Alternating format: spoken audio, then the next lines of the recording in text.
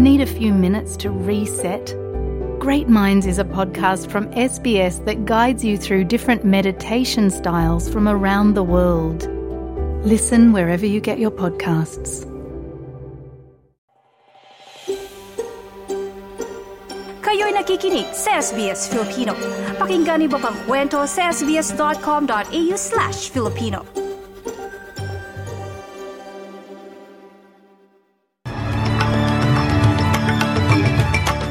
Sa ulo ng mga balita ngayong Martes, detalye ng AUKUS submarine deal inilabas na 20,000 trabaho maibibigay umano ng kasunduan. Gobyerno may abiso sa pag-download at paggamit ng mga social media app gaya ng TikTok. At sa Pilipinas, 6 na kilo ng shabu na kumpiska sa isang pasahero sa Ninoy Aquino International Airport.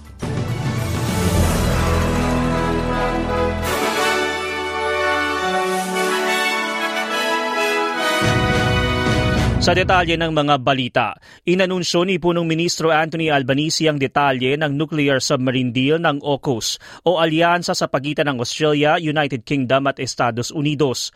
Kasama ni Albanese sa naging pagpupulong at anunsyo sina US President Joe Biden at UK Prime Minister Rishi Sunak. Binanggit ng Punong Ministro na magkakaroon ng tinatayang 20,000 mga trabaho sa bansa sa loob ng 30 taon, partikular na sa Australian Defence Force at Australian Public Service. Ayon naman sa isang source mula sa gobyerno, nagkakahalaga ang bagong programa sa pagitan ng $268 hanggang $368 billion. Sa nasabing kasunduan, magkakaroon ng rotational deployment ng mga submarine mula US at UK sa Perth sa loob ng 4 na taon. Gagawa naman ng Australia ng unang submarine na gawa sa bansa na magsisimula sa 2040. Pakinggan natin ang naging bahagi ng anunsyo ni Punong Ministro Anthony Albanese. The AUKUS agreement we confirm here in San Diego represents the biggest single investment in Australia's defence capability in all of our history, strengthening Australia's national security and stability in our region, building a future made in Australia with record investments in skills, jobs and infrastructure.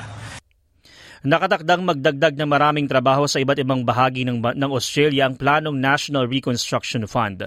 Pagdidebatihan sa Senado ang nasabing panukala na nagkakahalaga ng $15 bilyong. Hati pa ang mga opinyon sa pagiging epektibo nito sa ekonomiya at sa mga mamamayan. Ibinida naman ni Assistant Minister for Manufacturing and Trade, Tim Ayres, ang magiging benepisyo ng plano. This means that factories and industrial capability that would not otherwise have got private sector finance will find its home in Australia, that we can commercialise, in particular Australian research, to be going to production on Australian soil. Now, the jobs and the factories that will be generated out of this will be in our outer suburbs and in our regions. Lumabas sa bagong pag-aaral na ang mga kababaihang nasa edad 65 ay ang may pinakamalaking kontribusyon sa tinaguriang informal economy ng bansa. Sa analisasyon ng grupo ng mga mananaliksik mula sa University of Sydney, sa data mula Bureau of Statistics, nakita na ang halaga ng mga hindi formal na aktibidad ay umaabot sa 14% o mahigit $280 billion ng GDP o Gross Domestic Product noong 2021. Tinukoy ang mga hindi formal na aktibidad gaya ng pagboboluntaryo, hindi bayad na pag-aalaga ng bata, pagiging mentor at mga trabaho sa pag-aalaga ng kalikasan. Sinabi ng isa sa may akda ng pag-aaral na si Associate Professor Joan Ochipinti, malaking bagay anya na maintindihan ang resulta ng nasabing ulat. Australians aged 65 and over contribute $7.56 billion in social production through voluntary work alone, and that's the largest of any age group. And women significantly contribute greater value in terms of social production than men. This really shines a light on something that's not been measured well before, and it makes the invisible visible, which is going to be so important in our post-pandemic reconstruction. Sa New South Wales, lumabas sa isang kumpidensyal na ulat ng Transport NSW na isang taon nang nakakalipas ng magbigay ng babala sa mga otoridad na papalya na ang mga gamit sa komunikasyon ng mga tren. Inilathala ang ulat ng Sydney Morning Herald makalipas ang isang linggo kung saan nagkaaberya ang mga tren sa Sydney noong Miyerkules. Mahigit 200,000 pasahero ang naabala at ilang oras bago nakauwi ng bahay. Base sa ulat, sinabihan ng mga transport official na luma na at obsolete ang digital radio system at prioridad na ang pagkukumpuni ng mga ito.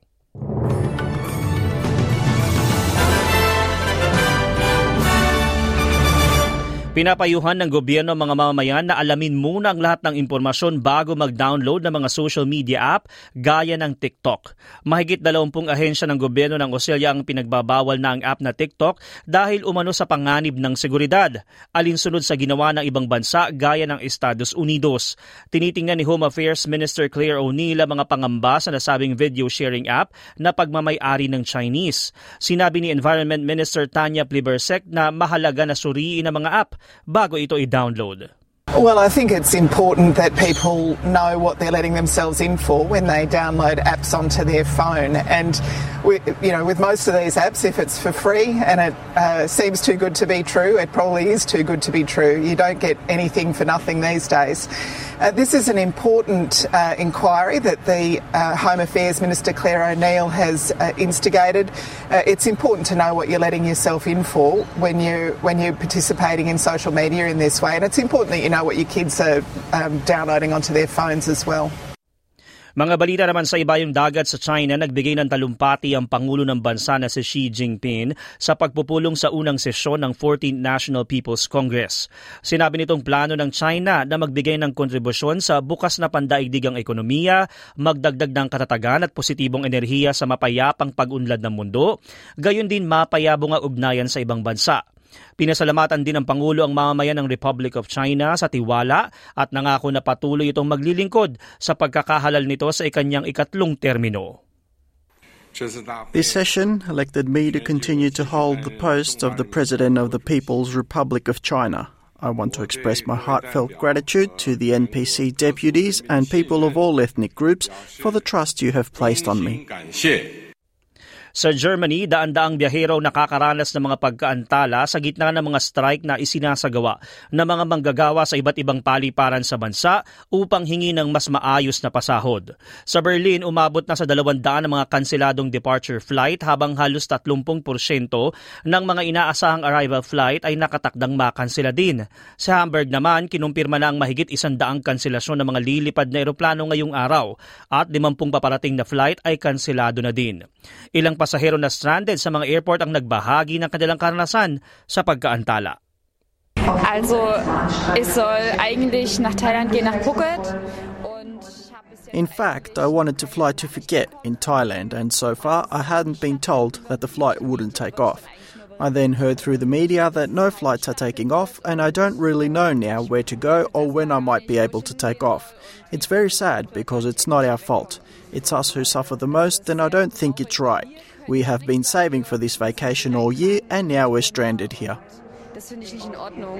Und ich sag mal, wir sparen das ganze Jahr für einen Urlaub zusammen und dann stehen wir hier und kommen nicht weg. Sa France, nagpapatuloy ang mga protesta sa ika-6 na sunod-sunod na araw kung saan pinipigil na din ang pag-deliver ng mga gasolina mula sa mga oil refinery. Noong Sabado, bumoto ang Senado pabor sa kontrobersyal na plano ng Pangulo na si Emmanuel Macron na taasan ang edad sa pagreretiro mula 62 hanggang 64. Ilan sa mga nagpo-protesta sa petrol depot sa hilaga ng Pransya ang hinaharang ang mga paparating na truck at nagsusunog ng mga gulong. Ayon sa General Secretary ng UDCGT Nord na si John Paul Delesco, gagawin lahat ng mga manggagawa para hindi maipatupad ang nasabing panukala. Honestly, I don't care. We're not here to guess whether he'll implement this reform or not. We're here to create the necessary power struggle to tell him your reform won't go through. So there comes a point where he either listens to the workers, those who suffer every day, or there comes a point when we need to block everything so he understands. That's what we've been doing this morning. Balita naman sa Pilipinas, kumpiskado ng Bureau of Customs na at Philippine Drug Enforcement Agency ang mahigit 40 milyong pisong halaga ng shabu mula sa isang pasahero sa Ninoy Aquino International Airport. Sakay ng Ethiopian Airlines ET644 ang pasahero na isang Malagasy national na nagmula sa Madagascar, Africa. Kasalukuyang iniimbestigahan ng naturang pasahero sa NAIA.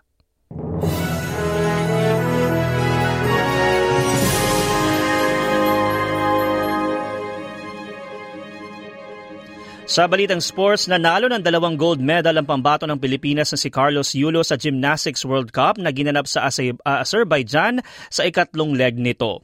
Nauna nang nagkamit ng 3 medalya si Yulo sa naganap na second leg ng kompetisyon sa Qatar, habang ang pinal na kompetisyon naman ay gaganapin sa Abril 27 sa Egypt. Samantala sa palitan ng salapi, ayon sa Reserve Bank of Australia, ang isang Australian dollar katumbas ng 66 US cents. Mula naman sa Bangko Sentral ng Pilipinas, ang isang US dollar maipapalit sa 55.20 pesos. Habang isang Australian dollar naman katumbas ng 36.41 pesos. At sa lagay ng panahon, maaraw sa Perth na may temperaturang 30 degrees. Maging sa Adelaide at 28, bahagyang maulap sa Melbourne at 29. Maaraw naman sa Hobart at 25. Sa Canberra, bahagyang maulap at 29. May mga pag-ulan sa Wollongong at Sydney at 26. Gayon din sa Newcastle at 25. Sa Brisbane naman, bahagyang maulap at 31. Maaraw sa Cairns at 34. May mga pag-ulan sa Darwin at 31 degrees. At yan ang mga balita sa oras na ito. Ako ang inyong lingkod, DJ Correa, para sa SBS Filipino. Nice yung bang makinig na iba pang kwento na tulad ito? Makinig sa Apple Podcast, Google Podcast, Spotify o sa iba pang podcast apps.